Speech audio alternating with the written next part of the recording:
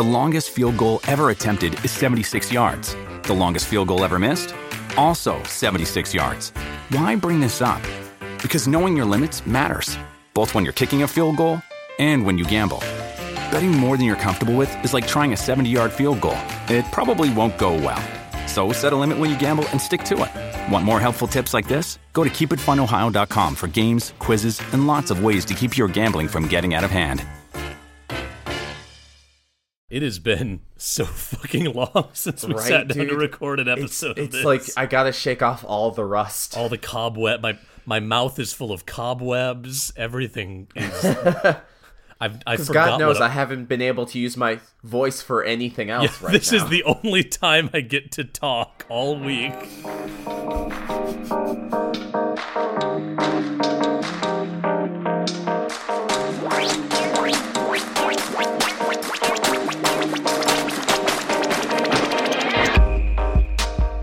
Hello, everybody, and welcome to Backstage Gaming, dramatic takes on your favorite games. I'm Chris. And I'm Dylan. And we are back. We've crawled out of the holiday hole where we were imprisoned for our hubris. I was not expecting it to be as debilitating as it was. Yeah, so we're back. Pardon us if it's a little dusty here in Cobweb Land. Yeah, I was also gonna throw out that for people who follow the Twitter page, I did promise an episode. I'm sorry, I'm working on it. I've just been dealing with other stuff lately. Yeah, the holidays are a wild time. And between traveling and then like getting back in, having to like retransition to normal life after traveling and being with family and all that stuff, we couldn't get it together, and anything we would have recorded during that period would not have been up to snuff. So we figured like we'll take a hiatus. We'll come back in the new year.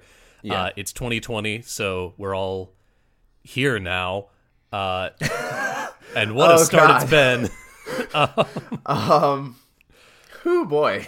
So now that we're here, we're gonna do something fun today. We're gonna talk about, this has been in my head and I didn't tell you about this, Dylan. This is why I've been thinking about this, but we're gonna be talking about puzzles and how games engage with puzzles and puzzle-like kind of design, and how that can kind of influence the kind of story they tell and how we engage with the stories they tell.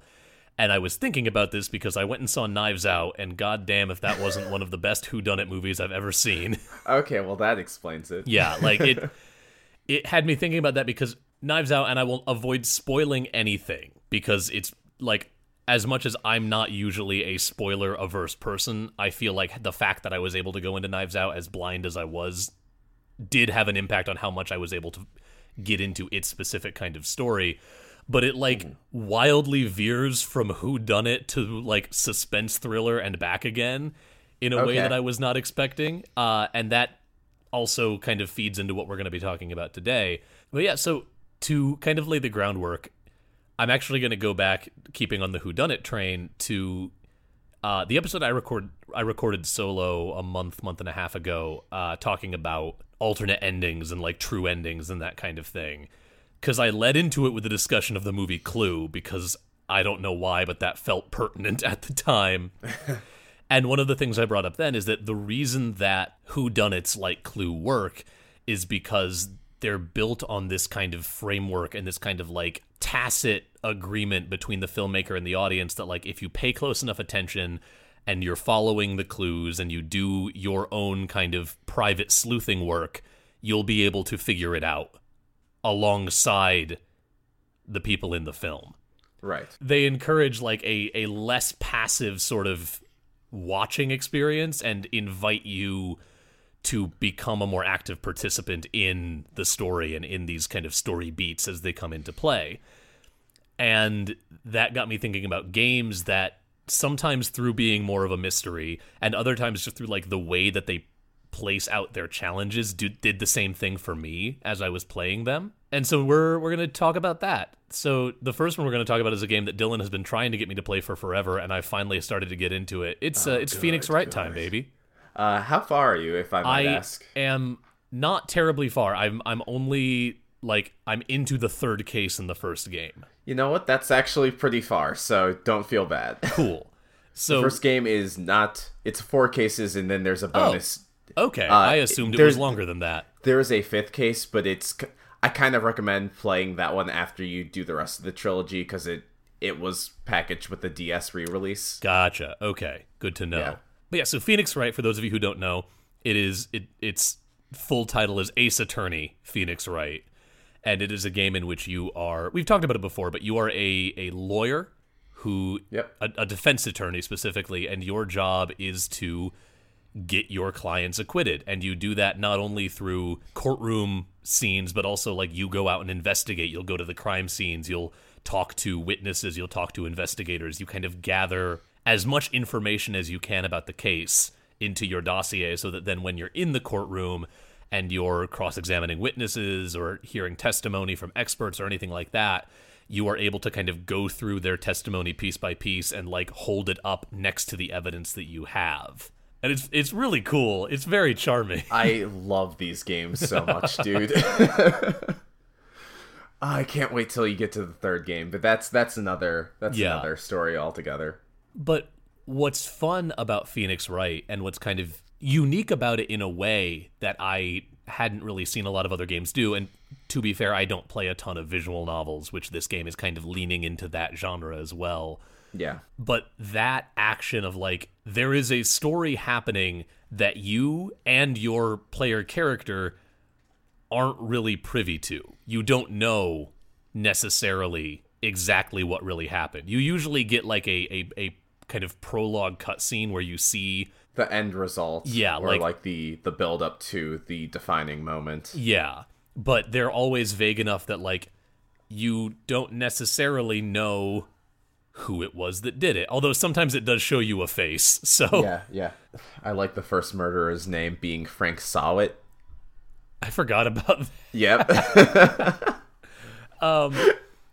But because Phoenix doesn't really know exactly what went down, you as the player also don't know exactly what went down. So even though usually you know from the start, from that sort of cutscene snippet, that your defendant is innocent.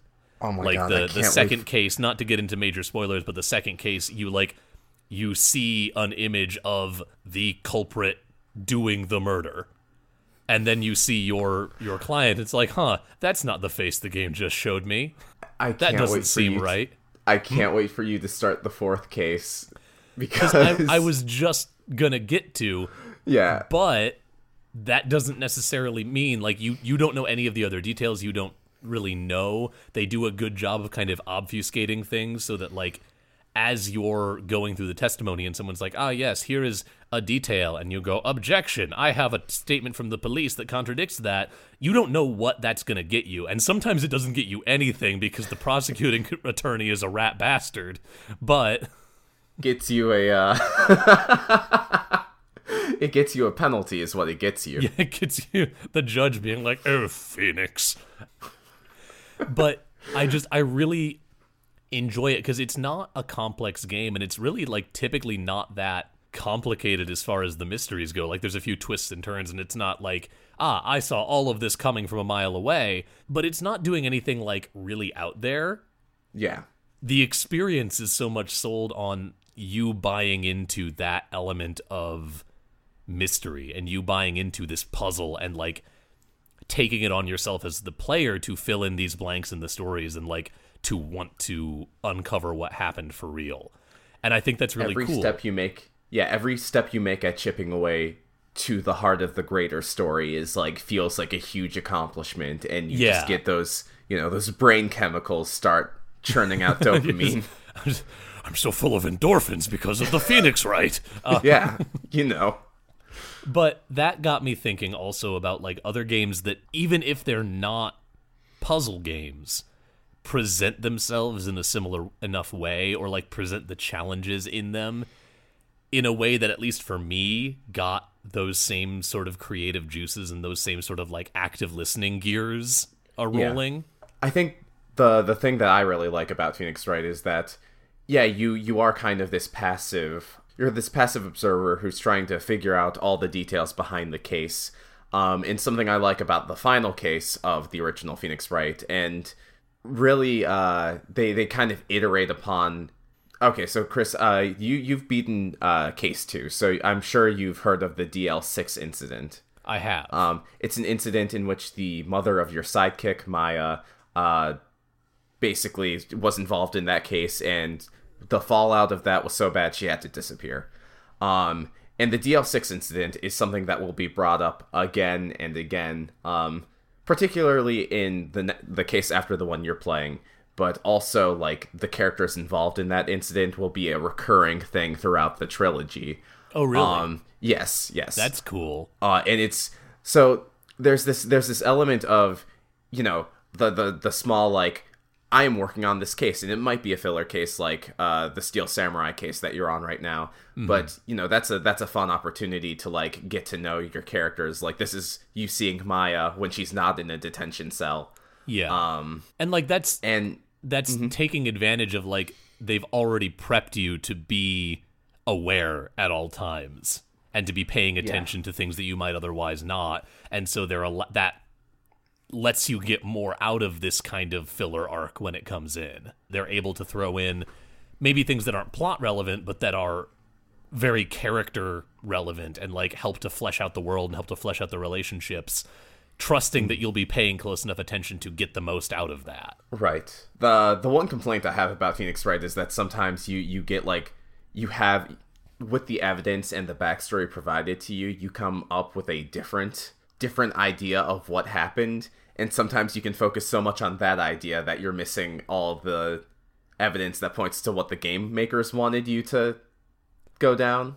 Huh. And so, like, then you can, like, that's something that's happened to me a couple times. It's not, like, a huge problem, but, like, sometimes you're like, this is how it happened. All right, now I need to find my evidence for how I can push it in that direction, when, like, the witness testimony has a flaw that is completely unrelated to any of that. Yeah. And in that way, it makes it feel like a good mystery. Like, mysteries always they're full of red herrings. They're full of these, like, if you focus too hard on this one thing, you might miss the other side of it. I don't know. The Phoenix Wright games are so well constructed from what I have played so far, and I cannot wait to get deeper into them. If you listen closely, Chris, you'll hear the far-off cry of Coop yelling, "Play Danganronpa." I started the first one. I still need to. I feel so bad. Coop, we love you. I swear I'll finish these games, and then we'll start Dude, Where's My Rompa? And we'll have our next podcasting project together. I'm going to transition into something very strange. Yes, it's time.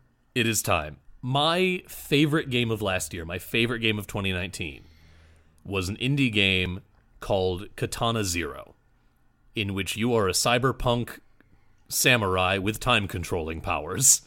It's fucking wild. Dylan, I know I gave you that game for Christmas, right? Yes. I played the first couple levels. I have not beaten it. I got some pretty choice games for Christmas. That's fair. That's very fair. I will try to be spoiler light.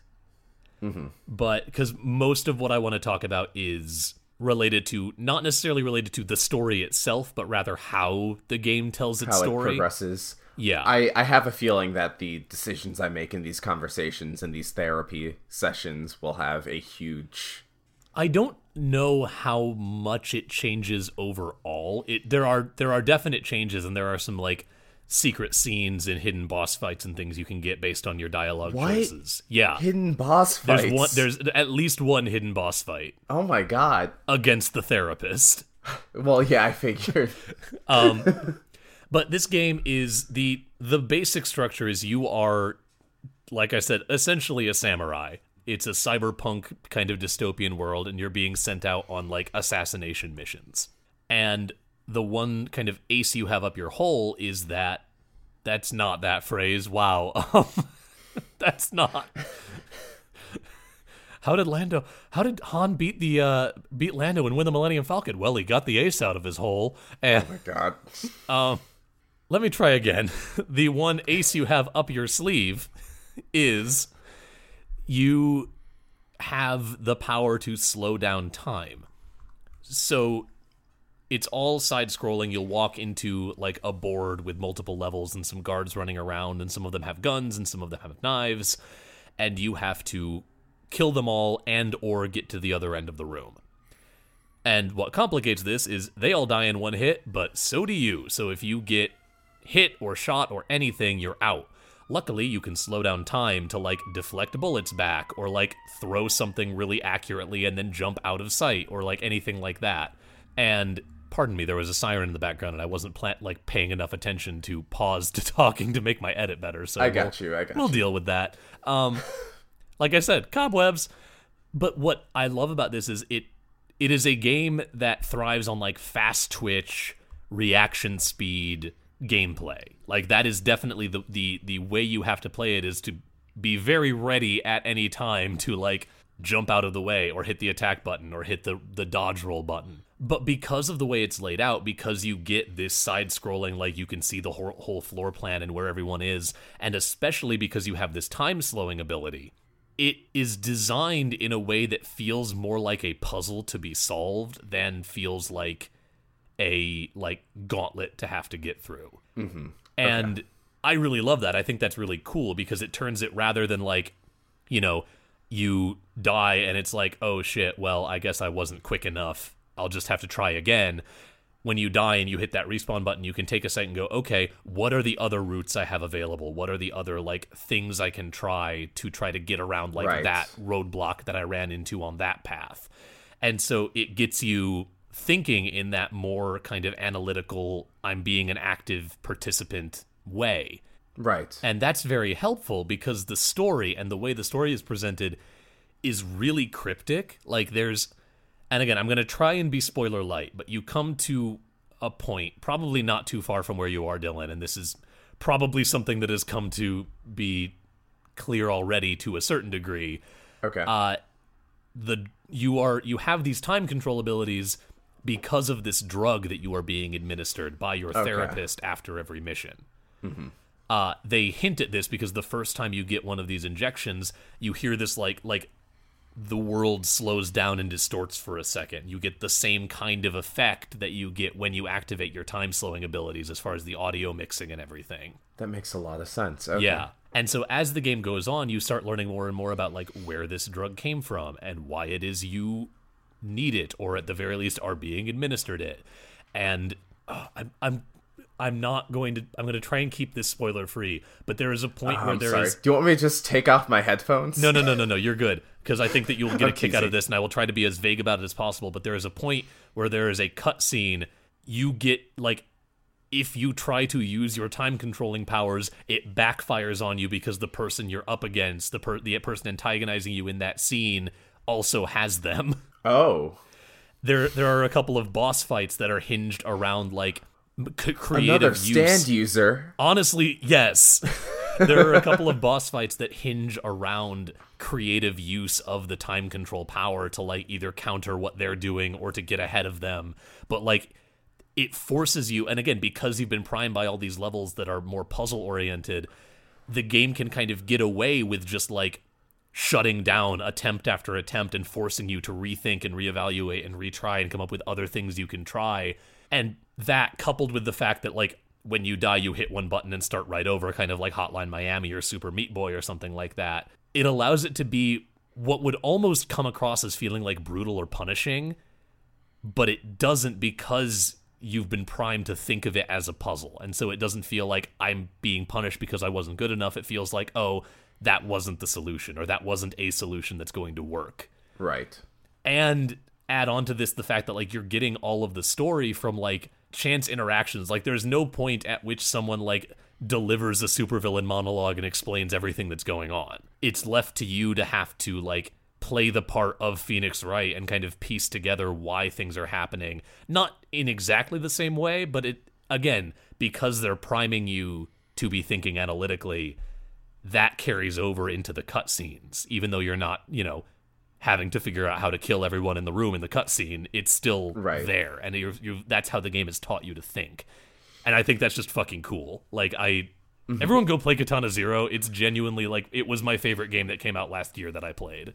I'm not going to play Katana Zero because it uses dumb pixel graphics, and that's going to desperate bit for your nostalgia. Nose. That's, like, an actual thing people say, and, like, I don't get it, man. Here's the thing. I'm not gonna hate on you if it's just not your thing. If you're not into that people are allowed aesthetic. to not like pixel graphics. Like, that's fine. That's totally fine. But, like, bad-mouthing them because it's pixelated. Like, I don't Like, know. I just never got that argument. There's a distinction between this is not my cup of tea, so I'm going to avoid it, and I'm not going to play it because this thing they did is stupid. That's so dumb. I don't get it. Like, I remember I've talked to Coop about it, and he told me that he's gotten a little, like, worn out by, like, the overabundance of pixel art, and, like, that's fair. Like, that's not the style for everyone. That can get old after a while. But, like, just, like, people who use the argument that, like, oh, pixelated graphics, it's either low budget, which is hella not true, or they're just pandering for nostalgia. It's like, pixels are just, you know, that's like expressionism. Yeah, and like, also here's the thing. Maybe it's because it's low budget, but maybe that's because not all game studios can afford a suite of 3D rendering, like, editors. Right, like... And, like, here's the thing. You work with the talent you have. Yeah, you work with the talent you have, you work with the budget you have, and, like, sometimes that is going to end up looking way better and way more, like, stylized. Like, that's the thing. Cruddy pixel graphics, sure, I can get it, but, like, something like Katana Zero or something like Iconoclast, where they're, like, so clearly aiming for an aesthetic that is the right choice for. Yeah. Or even something like Shovel Knight. Is that game entirely nostalgia bait? Hell yeah. Is it also a great game? Hell yeah. I love Shovel Knight. Would it have quite the same factor if the art wasn't like that? Probably not. No, it would, like, that same gameplay with non-pixel graphics, like, maybe it would be as fun, but, like, so much of that game is its aesthetic, and that's not a problem. Anyway, we're off topic, but I'm going to leave this in because it's a fun discussion. Okay, cool. But yeah, that was, like, it's a little bit of a stretch that I'm taking to, like, call Katana Zero a puzzle game, because it's hella not. Mm-hmm. But it has that sort of mindset to it, and it has that sort of design philosophy of, like, encouraging you to look at it as a puzzle to be solved. And I think that the way that that encourages you to engage with it is very interesting. Yeah, to piggyback off that, I think, like, what the things that Chris says about Katana Zero is also applicable to the Resident Evil games, particularly, like, the old style ones, like the PS1 games and Resident Evil 7 and the recent remake of Resident Evil 2 all do that thing where, you know, you might not necessarily be learning from failure, but you are learning. If you've gone down a hallway and you've seen, like, 5 zombies there and you're not sure, like, if you'll have enough ammo to kill them, you're probably going to be planning a different route through the police station or the mansion or whatever to make sure you avoid those and try to get a more roundabout way to the next puzzle that you need to put the piece in. Yeah, and we've talked a lot before about what the cool things that Resident Evil does with, like, the scarcity of resources. Yeah. And, like, that definitely is something that encourages players to look at it as a little bit more of a puzzle and less of, like, I'm gonna Gears of War my way through this, roof roof, here's my chainsaw. Right. But as far as Gears of War, vroom vroom, here's my chainsaw, let's talk about Resident Evil 4 real quick. Because I think the cool thing that Resident Evil 4 does, which isn't so much, like, you know, story puzzle, but, like, I think the most interesting thing when I first played Resident Evil 4 was that even though it didn't have any of the puzzles that I was used to from previous Resident Evil games, its approach to combat felt more puzzle-like, in that, like, with the tools you have available, you have many different ways of dealing with, like, the enemy hordes that are coming your way, and you can kind of deal with them through various, like, exploits of mechanics and states. So, for example, if a zombie is heading towards you, and he's surrounded by a group of other zombies, you can shoot him in the head to stagger him, and if you do that specifically, you can run up to him and then roundhouse kick the entire group of zombies. Jumping spin kick. God. Jumping spin kick. Resident Evil 4 is the best Saturday morning cartoon of all time. It's so good. Or, you know, like, maybe you'll have a grenade. Or, you know, maybe that zombie, when you shoot him in the head, you shoot it, and then, like, one of those Los Illuminados parasites comes out, which is, like, kind of like this weird alien thing that's, like, actually making the enemies zombies. Don't worry about it. So then you use a flash grenade to instantly kill that parasite, and then you stun the zombies. There's a flowchart of different things you can do. You can kneecap a zombie and then suplex them, and you get invincibility frames, so all the other zombies are knocked back. There's a lot of different ways to approach it, and it's kind of getting you into the mindset of Leon, who's supposed to be this cool, unshakable government agent. The Resident Evil games are such like a weird thing if you try to break down all of the different sort of gameplay mindsets going on within them.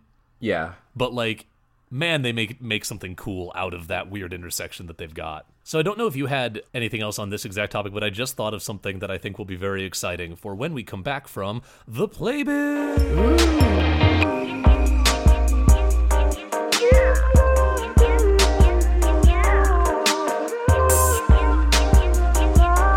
So hi kids. Hi, it's Papa Chris and Daddy Greg's, and we're here in the Playbill to talk to you about other things that we're doing and other projects that we have going on and other things that you should listen to. Hey Dylan. Yep. You mentioned Coop earlier. Who the hell's that? Coop is a mutual friend of ours, you sociopath. Who the fuck is Coop? I met him through you, and together we host the podcast Dude You Remember Macross. That's Dude as in D-U-D-E. I'm so tempted I'm not going to do it. You're welcome. I love you. Anyway, so yeah, we're on... Sorry. We talk about the old science fiction, science fantasy, mecha anime, Super Dimensional Fortress Macross, and all of its sequels and associated media. We've actually been on a bit of a hiatus lately, longer than our Backstage Gaming one, but it's pretty fun. We're going to be starting Macross 7 next. That's the one I know nothing about, so that'll be interesting.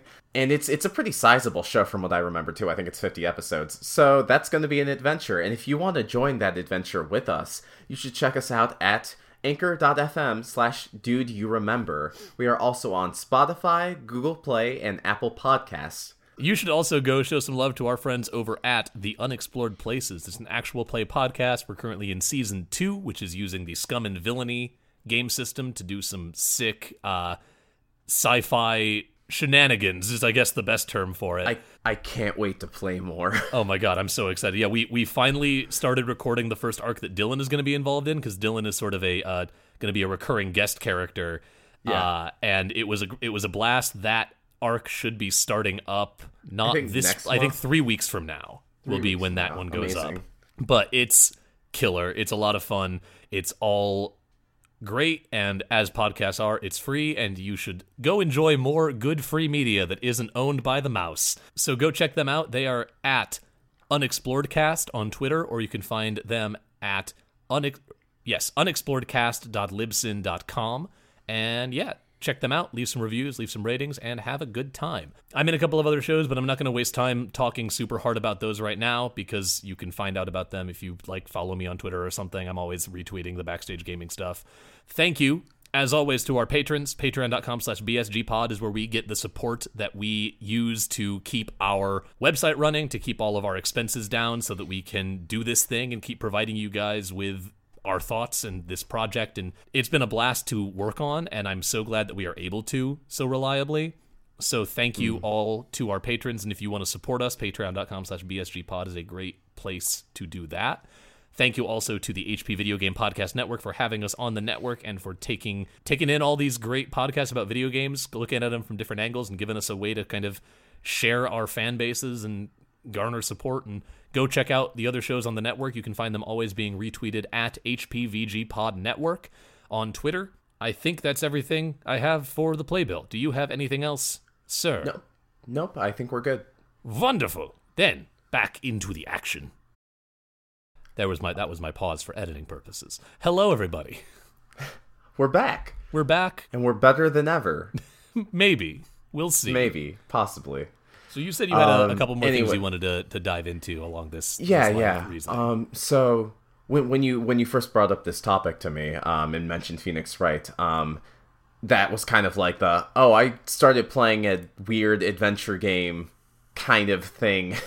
It's a really weird game to describe. But I started playing that last week. Chris, have you heard of Killer 7? Yo, yes, absolutely. Yeah. I've heard of Killer 7. Yeah, so I finally took the dive into Killer 7.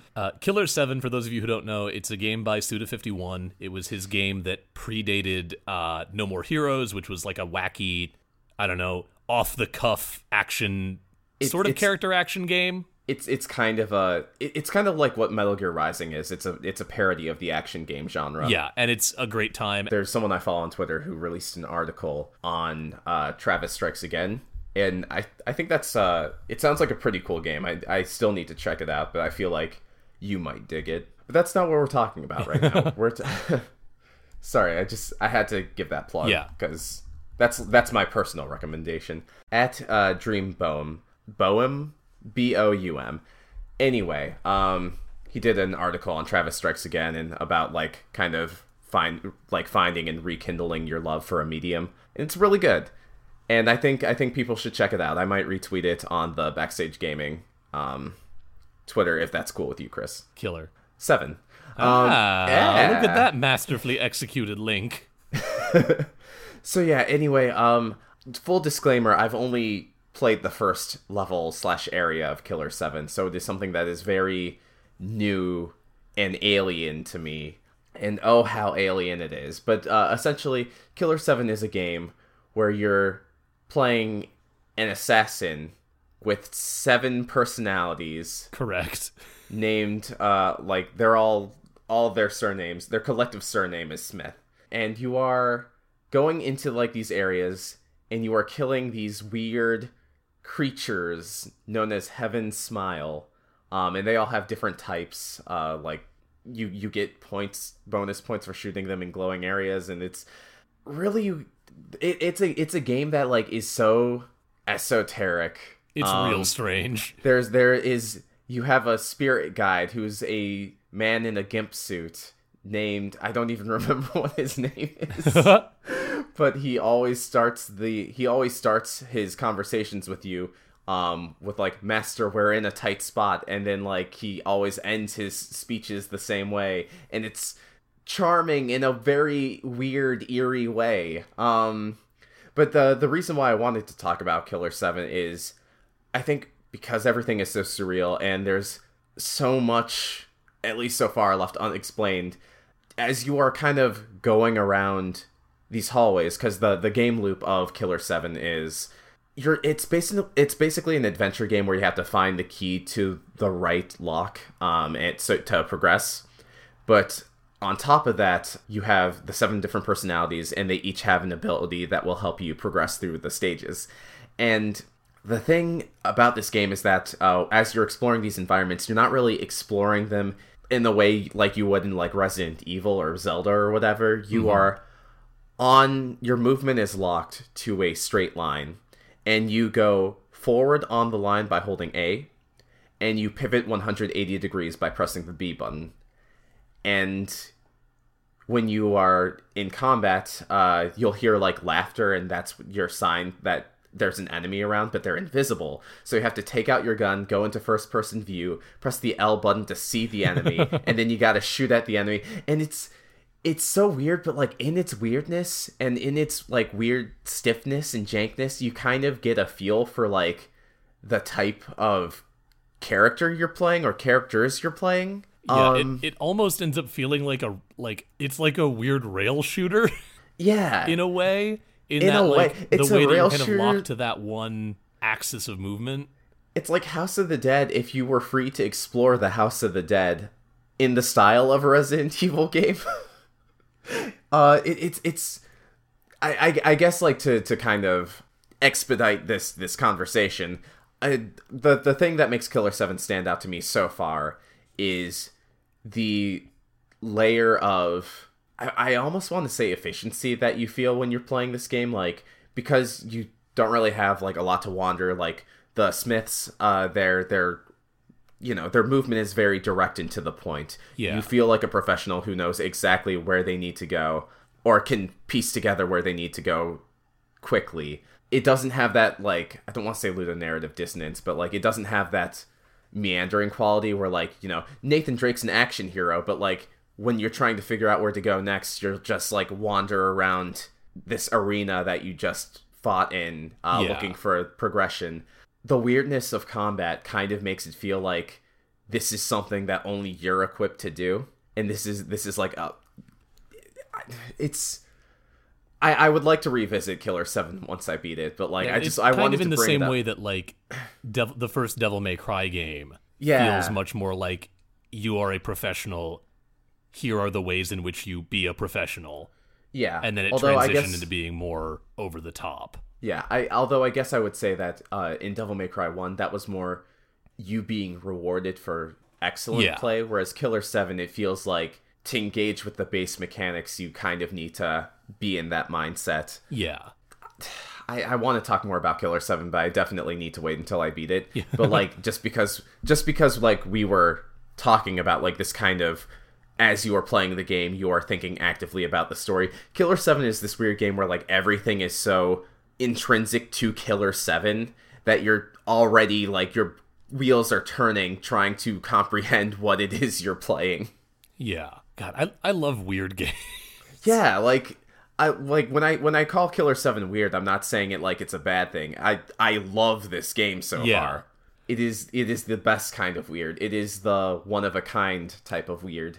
I was thinking about this recently because I was like thinking about games that like were impactful to me as I was growing up.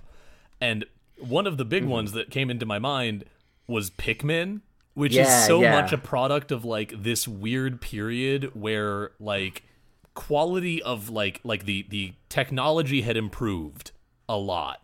Yeah. But the cost of production hadn't risen to meet it yet in the way that it has now, where like nowadays AAA games are enormously expensive. Yeah. And there was this brief period in like the original Xbox, GameCube, PS2 era where like for once the production value and production technology had widely outscaled the cost.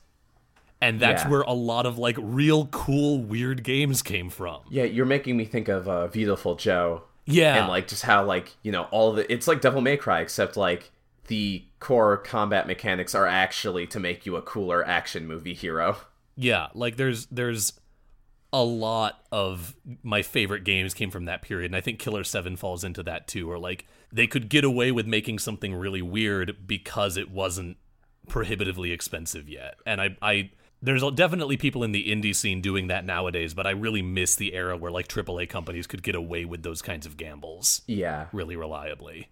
So have you like played or seen a playthrough of Killer 7? I played a little bit of it back in the day, but I haven't like... That actually surprises me because it is a freaky game. Yeah. No, believe me.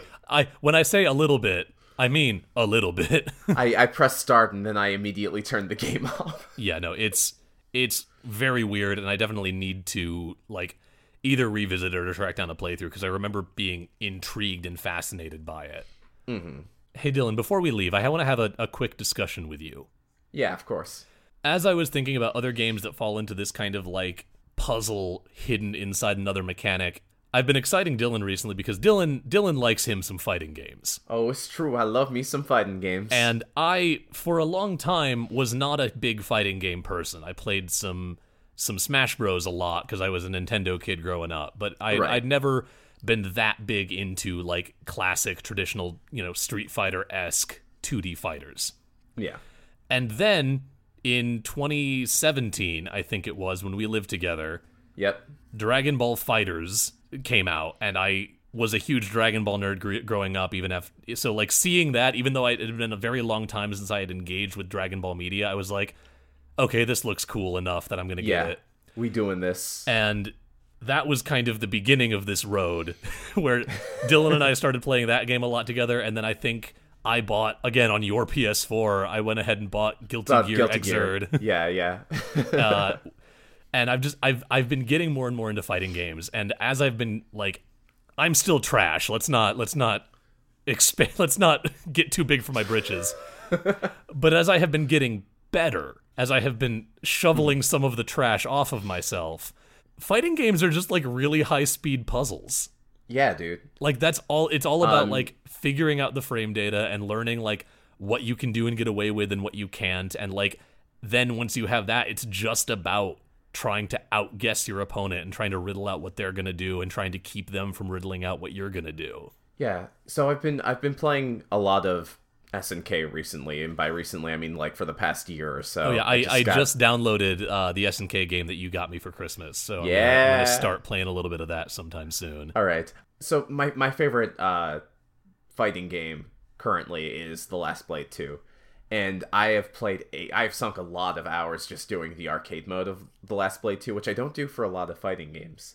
And the thing I really enjoy about The Last Blade 2 is, SNK, the company that makes Last Blade 2 and King of Fighters and Fatal Fury, all those games, they are kind of notorious for having really difficult arcade modes. Mm-hmm. I think actually the game I sent you had one of the easier arcade modes I've played made by cool. them. I'll be able to learn. Right. So you pick your character, and then I guess the thing that like I really started learning while playing Last Blade 2 is different movement options, like the benefits of doing a full jump versus a short hop versus dashing into a hop, all these different things that you can do. The cooldown of all of my attacks, because the character I main in Last Blade 2 is Hibiki, who is this samurai who kind of starts with her sword sheathed, and like when she doesn't attack, she sheaths her sword again. So like that's sick. That's additional frames though, so you gotta like keep in mind like what attacks are safe and what attacks aren't. I had to think more about like her range, her effective range. Like basically, this was the game where I really started thinking about footsies, because SNK fighting games being as notoriously difficult as they are, the AI will start to read your inputs at a certain point. Oh shit. And so like you can't like do a strong attack with like a long recovery time, because when you do that, the computer will punish you. So you have to think about like what's safe, or like wait for the computer to try to attack you, know what they're doing, and then after you've baited out that attack, that's when you strike. And it becomes this game of like trying to learn the enemy's AI patterns, learning about your own moveset and what you can do and what is safe and what is not. And, all that stuff. I really like it. It's really fun. Chris, you might have seen me upload a clip to my Twitter of a comeback victory. I just had to really look up of. this game, and I am in love with these sprites and it's this so sprite good, work. dude. This is shockingly good. This was like SNK at their height before their first bankruptcy. Oh, poor SNK. Yeah, it's fine. They're still making games now. But yeah, no. So that's something I really like about fighting games. And Hibiki, she's like a mid to low tier character, but like it's not. The thing I'm really starting to discover about fighting games is it's not so much about tiers until you start playing competitively. If you're just playing to have fun, pick the character you want, and like you can express yourself that way. Yeah. I don't know. This is a tangent away from the core thought of like how these games encourage you to think about story, but like it's not necessarily. Sorry, yeah, go for it. I guess like that's the thing. Like as I'm talking about like Hibiki's different, she sheaths her sword. She a lot of her attacks are like very hard hitting. If you're playing with the right mode, don't worry about that. They're really hard hitting. She has great reach, but she also has like some pretty mediocre recovery, so you gotta really plan your strikes well. And Hibiki, I feel like that ties into her character itself, because she's someone who doesn't really like fighting. She'd rather have her sword sheathed unless she really needs to attack. Yeah, I'm noticing that when she wins, I'm watching a video of this gameplay right now, and I'm noticing every time she wins, she cries. Yeah, so that's another cool thing. If you attack an enemy, if the victory blow is like a jab or whatever, it's fine, and like Hibiki will just kind of exhale in relief that the fight's over. But if you attack with like a heavy slash or a special attack that cuts the enemy in half at the end of the match, she'll like start freaking out and she'll cry. And if you do the arcade mode, if you end every fight killing your opponent, Hibiki actually gets like an evil ending. Yo, that's rad. It's so cool. I think she's the only character in that game who has that, but like it's so like cool. That's kind of what I'm talking about though, where it's like the fighting. I feel like people who play fighting games, like they pick a character they're attracted to because of the story, because of like their fighting style, like just in some way that in the case of character something really... like Dragon Ball, just like maybe it's your favorite character from the show. Yeah, you play adult Gohan, right? No, my current team that I've been trying to get good at. I have two teams that I'm trying to get good at. One is base Vegeta, Super Saiyan Goku, and base Goku. because I love just like the fact that they finally added in the OG like versions of those two characters, or because I'm a masochist and I want to give the Earthlings their comeuppance, Krillin, Yamcha, and Tien. Yeah, there we go. No Kid Goku. No, Nah. gotta get Krillin in there. Krillin has so many cool things. Also, he's my boy, my little bald boy. Anyway, this just turned into us gushing about fighting games, but like, No, I know, but there's something, this sort of puzzle design in games you can find under the surface of a lot of different games that you might not be expecting, and the ones we talked about today are a little more overt about it. But I always think it's really cool when I see a developer who's clearly put thought into not just the mechanics of the game, but how those mechanics are going to intersect with the story they want to tell. And that certainly is the case with all of these. So yeah, I hope that gave you all something to think about. Let us know on Twitter or in the comments. Thank you all so much for listening to this week's episode of Backstage Gaming. Hopefully by next week we'll have dusted a few more of these giant spiders that left all these cobwebs in our brains out of here. You know, as far as like a wake-up, warm-up podcast, if that's how we're treating this one, like, this felt pretty good. Yeah, it feels good to be back. It was a fun topic. It was great to talk to you again, Dylan. It's weird. I've gotten used to like talking to you physically at least once a week because of this, and then going for those 3 weeks, I was like, man, I miss Dylan. Yeah, we were just like, we've texted each other. Yeah, but it was it's that is genuinely one of my favorite things about doing this show with you, is just like I get to talk to my friend for at least an hour a week. But yeah, we will be back again next week with something else, and we hope to see you all there through our podcast eyes. Until then, thank you so much for listening. We see you as you listen. Yeah, I'm like, we know when you're awake. I'm podcast Santa Claus. Thank you so much for listening. As always, you can find us at our website, bsgpod.com. If you want to get in touch with us, there's a contact form. If you want to know more about us, there's some bio info, all that kind of stuff. Thank you again for listening. You can always find us wherever you get your podcasts. And please, if you like the show, if you like what we're doing, leave a rating on iTunes, leave a review, tweet about us, retweet our show, tell your friends, tell like anyone you know who you think would be into this like weird little niche that we're talking about. Send them our way, and hopefully they'll like it as much as you do. If you want to engage with us on social media, there's one very good way to do that, or several very good ways to do that. In fact, hey, Dylan, hit us. I'm lost. Yeah, so if you want to hit us up on social media, you can find us on Facebook or on Twitter. Our handle is @BSG_cast, and you can also find us on YouTube. And if you want to engage with us, maybe talk about how our fighting game choices are trash, you can use the hashtag BSGpod. If anyone wants to really kick my ass in fighters, just hit me up on Twitter and we'll make it happen. Also, huge thanks to our friend Brendan French for the key art he has provided our show. If you dig his stuff, you should check him out on his Squarespace at brennan-french.squarespace.com. That is BRENNEN-French.squarespace.com. You can also find him on Instagram.com/BrennanFrenchArts.